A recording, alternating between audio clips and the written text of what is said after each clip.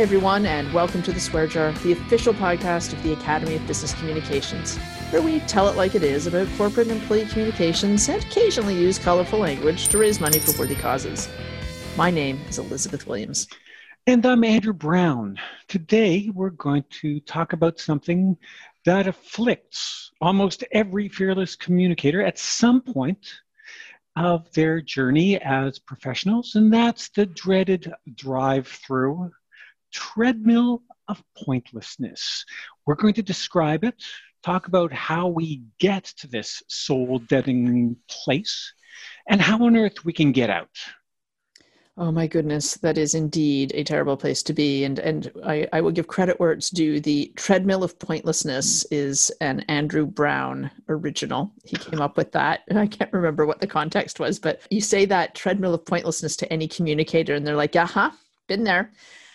And so that's what we wanted to talk about, because oftentimes for communicators, it honestly feels like all you're doing is cranking out one piece of content after another, kind of like handing out burgers through a drive-through window. And, and the worst part is, you're not being strategic. The quality of the work is not where it could be. You're over-communicating some stuff and under-communicating other stuff. And that it's often all kind of pointless. You can feel the employee engagement scores plummeting every time you click send, and yet there you are. And these days, in these COVID times, many of us were crushing 10-hour days. We don't have enough time to say no. People keep pulling up to the little menu board and asking for stuff. And so we don't have time to say no. We don't have time to offer a more strategic approach or even just take the time to do things really well. And it's exhausting. And of course, if it goes on too long, it can send even the best of us out the door as burnouts.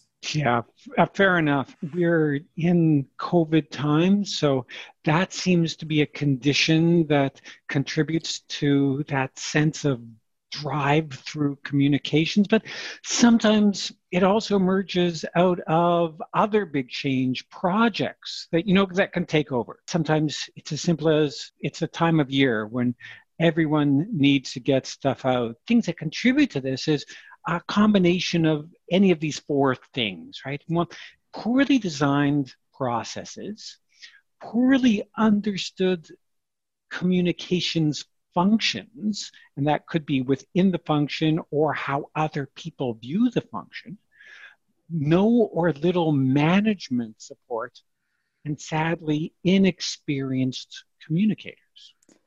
Oh my goodness, yeah. So let's start picking that apart. Let's talk about process, right? So when we look at corporate communications functions, regardless of where they report into the organization, the first trouble spot you and I often find is in their processes. So yeah, maybe they have all kinds of intake forms and approval procedures and lawyers and so on. But what almost all communications departments struggle with is just including a strategic review at the beginning of every single request, and then making sure there's a reflection and measurement opportunity at the end. So I'll give you an example, right? I joined one company where they had a sole communicator who was in drive-through mode and burning out. And it just turned out that she basically didn't have any mandate to say no, which we'll come back to. So she was flinging out materials into the ether and then catching flack from the marketing director for being too tactical. And so this poor lady just couldn't win. Oh, that's so frustrating. And those sorts of situations are driven or contributed by that second factor, which is that comms function is not really understood to be anything beyond a developer, a creator of that drive-through for content, right? If you and I had $1 or a nickel, a quarter for every time we were told to, just wordsmith something, right? God, that word. Or to make it sound nice, and that stems, of course, from the fact that in many organizations, comms isn't viewed strategically. We like to think it is, but that's not the case. And, we've talked about this a few times on previous podcasts. When that function is viewed as the word factory, right, or the PowerPoint studio, or the people who put stuff on the cafeteria screens, right, then it's no wonder communicators can't get out of that dreaded tactical mode. And of course, right now in COVID times, we have a lot of that stuff, right? There's updating information every 5 minutes, and there is a pretty steady stream of people pulling up to the window and asking for a poster about masks, a poster about distancing, give me something for the executives to say about health and safety. And all of that stuff feeds this third thing, which is that the people who oversee communications aren't always managing it very well. And that can be HR or marketing or whoever. But if it's considered a side hustle job for someone, and it often is, or if it's kind of well outside the mandate of the department, then sometimes managers don't really keep an eye on it. It just sort of bubbles along in the background. And then this continues to feed the perception that it's not a strategic function. It takes away the air support that these practitioners need to get to more strategic conversations if it's just perceived as a straight output thing versus an outcome activity. And it does spiral. And what makes matters worse, in some cases, we have people that could be, junior-ish in these roles. And that means they may not have a strategic view of the function. That's not their fault, but that's the case. And they may think that drive-through and, just creating stuff, that output is their job. Alternatively, they may not feel confident enough to speak up. Who knows? Maybe they just let themselves burn out instead of asking for help from their manager, who may or may not even know better. And because they're not seen to be effective or strategic, that whole cycle keeps going. And there they are in a drive-through treadmill of pointlessness. And I wonder if it's worse now that we've got people working from home. And so those managers who are busy and they're probably ignoring the comms function, they don't even have the benefit of being able to walk by someone and see them banging their head on the table.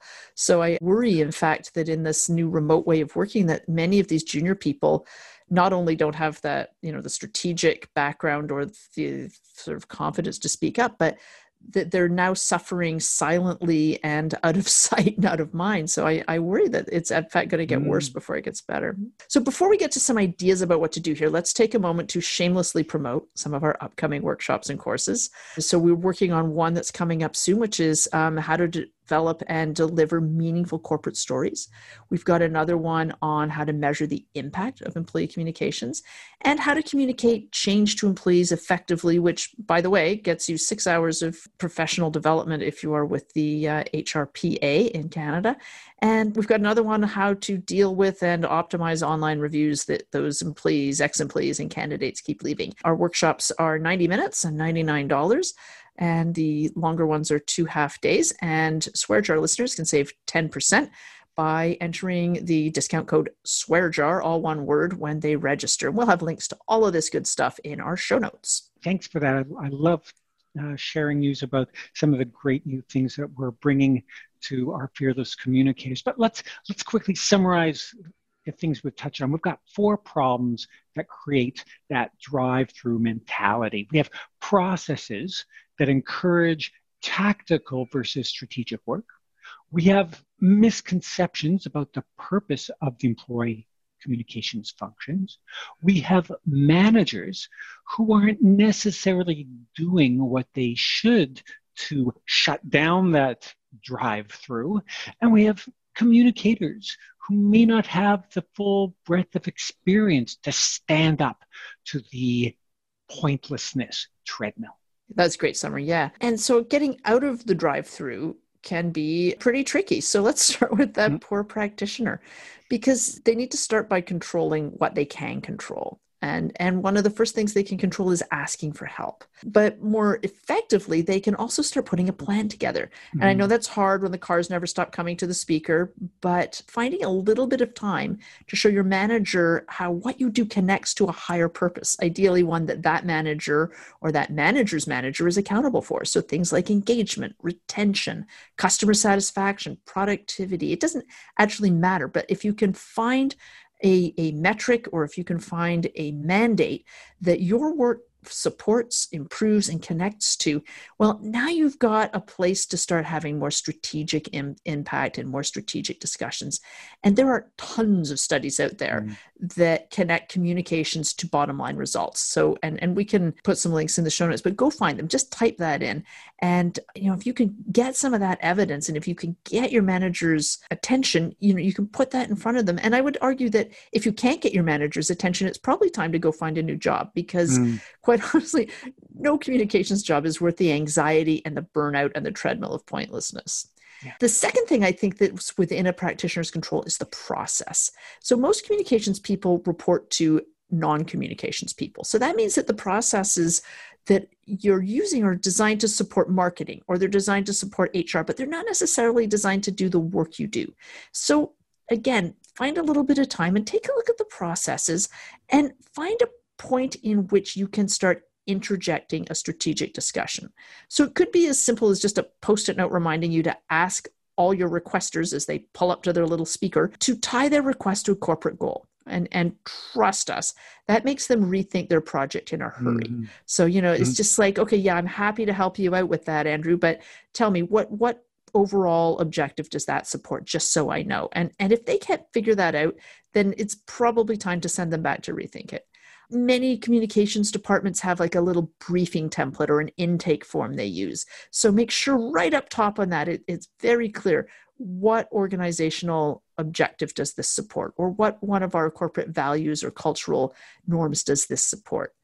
It could also just be gathering up all the meaningless shit you've created recently and showing to your manager that it is pointless, that you've actually spent tens or hundreds of hours putting together stuff that in the end isn't going to move the needle on any of the corporate priorities. So the idea here is tap into the intent of the process, which is generally productivity and repeatability, and see if you can control some of that. Yeah, and the nice thing is you don't have to do that alone, right?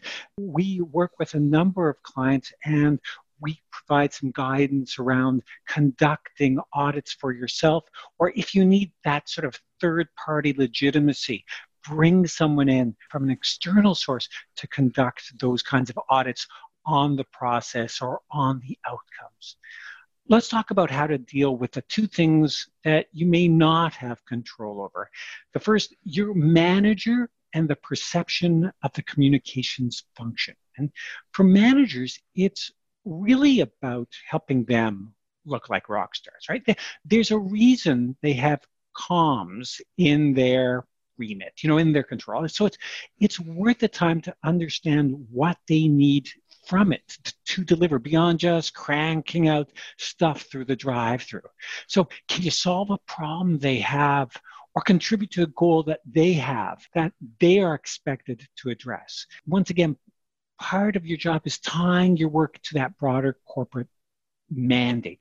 And when managers feel like they understand the role of the function, they can do a better job of working on workload and process and so on. That handle, once they get on the role of the function, can also help them help you have a more strategic conversation about what you do. And again, most of them won't get there on their own. But if you make your goals the same as their goals, you are likely to just get that little bit further.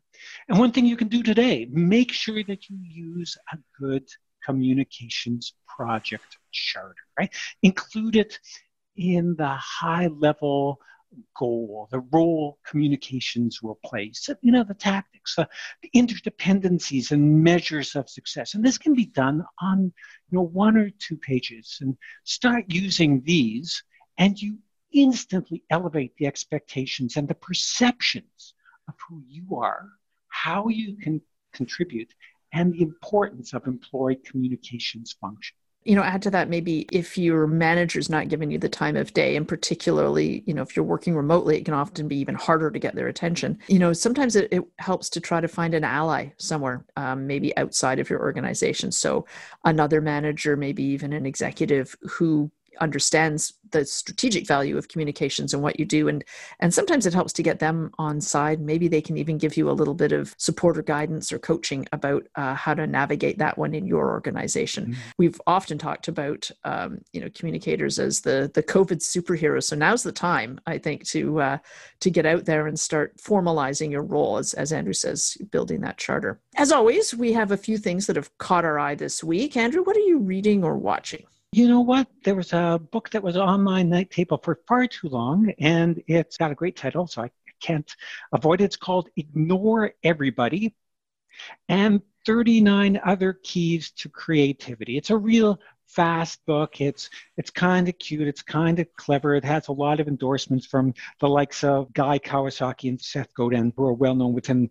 the marketing communications community. And it really is different ways and exercises so that you can look at problems slightly differently. That's called Ignore Everybody and 39 Other Keys to Creativity by Hugh MacLeod. Oh, that sounds great.